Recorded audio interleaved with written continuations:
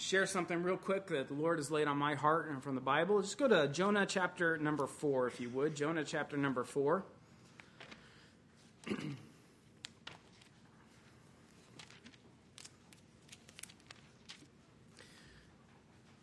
This is one of the most interesting, in my opinion, one of the most interesting chapters in the entire Bible.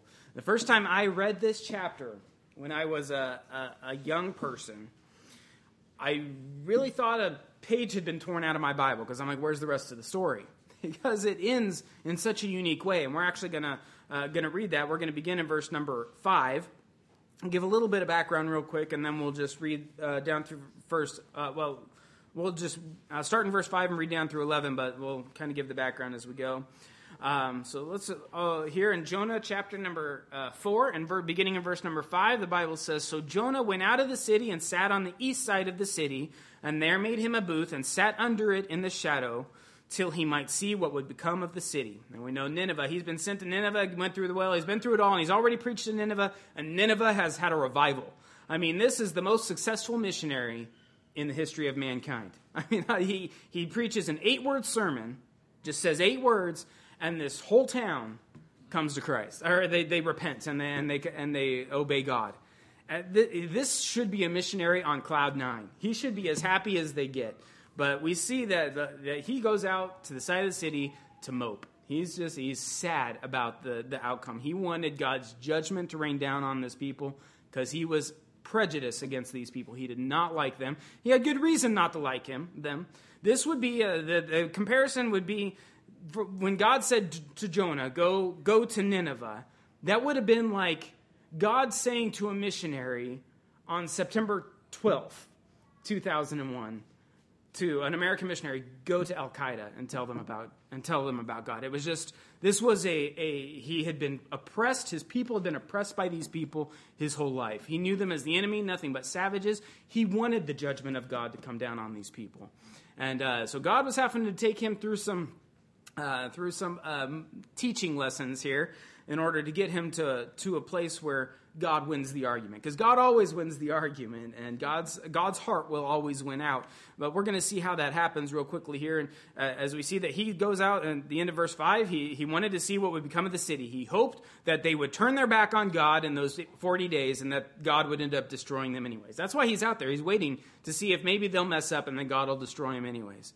He's wanting to see some fireworks, but God has a different plan in mind. He comes to him, and the Lord God prepared a gourd in verse number 6, and made it to come up over Jonah, that it might be a shadow over his head to deliver him from his grief. So Jonah was exceeding glad of the gourd. So we see that Jonah is capable of pity for himself, and he's capable of pity for the gourd. He is capable of pity for a plan. We see that in verse 7, that God prepared a worm when the morning rose the next day, and it smote the gourd that it withered. And it came to pass, when the sun did arise, that God prepared a vehement east wind, and the sun beat upon the head of Jonah, that he fainted and wished in himself to die, and said, "It is better for me to die than to live." And God said to Jonah, doest thou well to be angry for the gourd? And he said, "I do well to be angry, even unto death." So you see, he feels sorry for himself. He feels sorry for the gourd. And then this is what God says to him in verse number 10. "Then said the Lord, Thou hast had pity on the gourd, for the which thou hast not labored, neither madest it to grow, which came up in the night and perished in a night. And should not I spare Nineveh, that great city, wherein are more than 60,000 persons that cannot discern between their right hand and their left hand, and also much cattle?" See here that God ends the argument. He ends it in a question. And you almost think, okay, what's the answer? Well, the answer, if you understand the question, the answer is within the question. Because in context, Jonah's having a problem here. He doesn't want these people to be saved. He says, these people have been so mean to me. They have persecuted my countrymen. I have a right to be angry at these people. So God shows him an illustration. He has this gourd grow up. And he knew that Jonah would have pity on the gourd, because Jonah already showed capability of having pity on himself. So he's capable of pity. I've met some people who say, I don't get passionate about the things of God. I don't really get, because I'm just not a feely kind of a touchy-feely kind of a guy.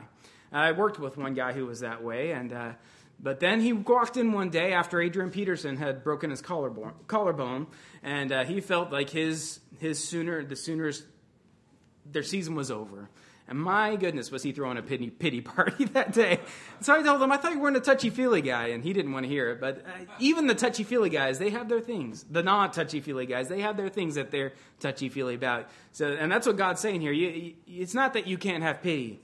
It's just that your priorities need to get right. You need to understand my heart. Your heart isn't where my heart is. So God showed him you can have pity. You can have pity on something as insignificant as a plant that grew up to shade you. And it wasn't even like it was his only source of shade, because he's got a booth. He went out there and built himself a house, and then the gourd came up over the house, so it was just kind of backup protection, and he's thankful. Oh, and then it dies, and now he's just mad. Even though he still has shade, he's just mad. He's just having a pity party of epic proportions here, and he doesn't understand why God just won't let him have his way. And then God tells him, he says, thou hast had pity on the gourd. He said, I see that you've had pity on this gourd. You didn't do a single thing to make it come up, and you didn't do a single thing. You haven't worked for it at all, and you're able to have pity. And then he tells him this, and then he says, listen, Jonah, don't you think I have a plan for these people in Nineveh? I have a plan for their future. You're thinking about the present, and that's really what it comes down to, is that Jonah was focused on the present. All he could see were those people who for years had been raiding and pillaging his countrymen.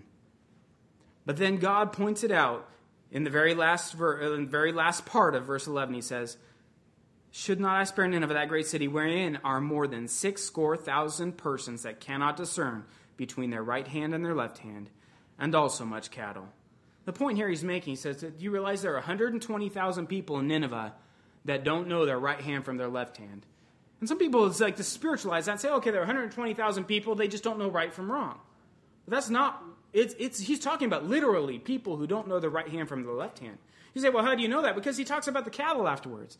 If God's doing some kind of spiritual allegory here, he's not going to talk about cows. I don't know how you put cows into the allegory if you're going for it. It's just not. God says, listen, there are cattle there. If you can have pity on the gourd, surely you can have pity on the cows. If I rain fire down from heaven on that city, the cows are going to die too. And if you can have pity for the gourd, you can have pity for the cows. But then if you think about it, what literally does it mean if there are 120,000 people who can't tell their right hand from their left hand? You know, who among society doesn't know their right hand from the left hand? It's the innocent of us. It's the ones who haven't yet learned. They're not old enough to know which hand is my right hand, which hand is my left hand. And that's what God is saying here. He says, listen, Jonah, you had pity for the gourd. You didn't do anything to help it. You've had pity for the cattle. Or you could have pity for the cattle. But shouldn't you just think about it. There are 120,000 people there, kids who are not yet old enough to know their right hand from their left hand. They don't know who you are. They don't know who your countryman is. They don't know. They are not yet old enough to understand hate and animosity. And they've done nothing to you.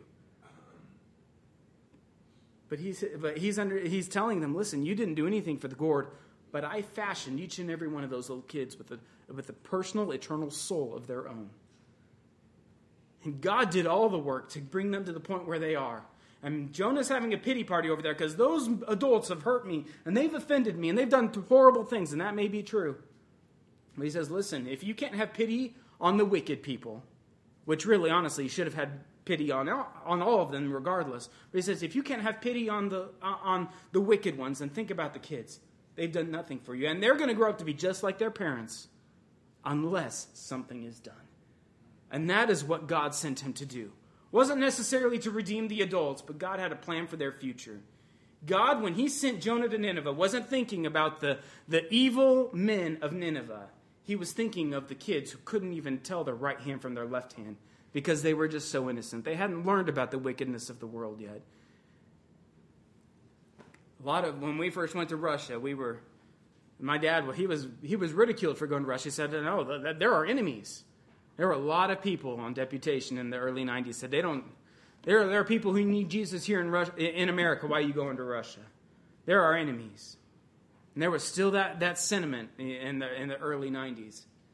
And I kind of even picked up that sentiment, especially when I got over there.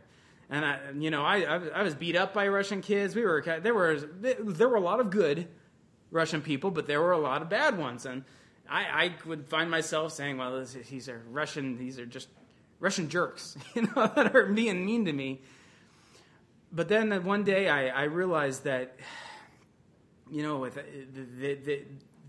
God just showed it to me in a very dramatic way. I was going outside, and sure enough, I was seeing more drunks on the side of the road, and I just realized the Russian, they just love there's just drunkards everywhere. And I was just really down on Russia Day is what I was having. I was about 12 years old, and I'm walking around seeing these drunks, and I'm like, why did God send us here? Why did God send my dad here? These people, they're just going to keep drinking. They're just going to keep, there's no point. They don't really deserve our life, or my life as a preteen to be spent here. Why? And then one of my good friends, one of my best friends, she came out, and we were talking, and she had a bruise. Her whole right side of her face was all bruised up. And usually she would tell us she had fallen down or whatnot, but today she was feeling open. She's like, I asked her, what happened to your face? And she said, well, my dad threw me across the room this morning. And I was just, I was down on Russia before that. I was even more down on Russia at that point. It's like, all these drunkards, all these. And she's like, but as I'm going through this in my mind, she says, but I'm happy he did. And I thought, well, this is weird. Now, that's not right. She shouldn't be happy. And she told me, because it meant that he hadn't drunk himself to death last night. And it meant that my mom wouldn't have to cry herself to sleep for 2 or 3 months like my next-door neighbor has. Or my mom wouldn't have committed suicide like the next neighbor did, and then my friend went to an orphanage because she no longer had any parents. I'm glad my dad woke up this morning, even though he was mad and he was drunk. Because it means I don't have to go through. That means that I don't have to go through as bad as it could have been. And then that's when it hit me that, listen, if I just continue to hate the sin and the people who are sinning, I'm never going to be able to look past that and see the collateral damage that could be rescued, that God can do something about. If I'll just let my heart go that next step and say, listen, even if I'm not willing to have pity on the people who are sinning, even if I can't look past that, help me to look at the people on the other side who are going to be impacted. If I never tell that drunk father about Christ, and if I never put in the time and work with him, that his daughter is never going to know anything different than that life of waking up every morning and getting thrown across the room and being happy about it. Because there will never be a change that these kids will be able to know, that these collateral damage will be able to know until we're able to have pity, not just on the gourd, not just on the cattle, but remember that we got to have pity on the kids, and for their sake, we got to be able to be willing to overlook some of the nastiness we see in society. Sometimes I feel like, Lord, just come tomorrow. I'm sick of this sinful world. But God, when he looks down, he's seeing all the kids who, if they just hear my name, if they would just hear the gospel and hear about me, you're about to have a vacation Bible school here. There's going to be some kids who have never heard that gospel. And because if God tarries and he doesn't come back till then, Lord willing, there will be some who call on his name as a result of that VBS. That if we had thrown in the towel earlier, we just said, Lord, come back tomorrow. God's thinking of those little guys. He's thinking of those ones who can't tell their right hand from their left hand. And as a result, we need to be willing to do whatever it takes to make sure each and every person hears the gospel. Because we weren't deserving to hear it. What right do we have to tell others that they're not deserving to hear it? And even if you can't come to that conclusion, realize that there are innocent kids all over the world who, if the gospel is not brought to their country or to those people or to that sinful family, they're going to have no chance of it ever changing. Have pity not just on the gourd, not just on the kids, but have pity on humanity. And then you will have the heart that God was trying to give to Jonah here. I encourage you all to stay on your feet. We're just going to have a word of prayer, and then we'll turn it over to Pastor here. Our most gracious Heavenly Father, again, we thank you for your word, for the truth that is contained in it, Lord, especially in this chapter, in this passage, as we see your heart on full display. before us all, Lord, I just pray that you would help us to have that heart, to realize that, Lord, even though we may not have done anything to cultivate this world that we live in now,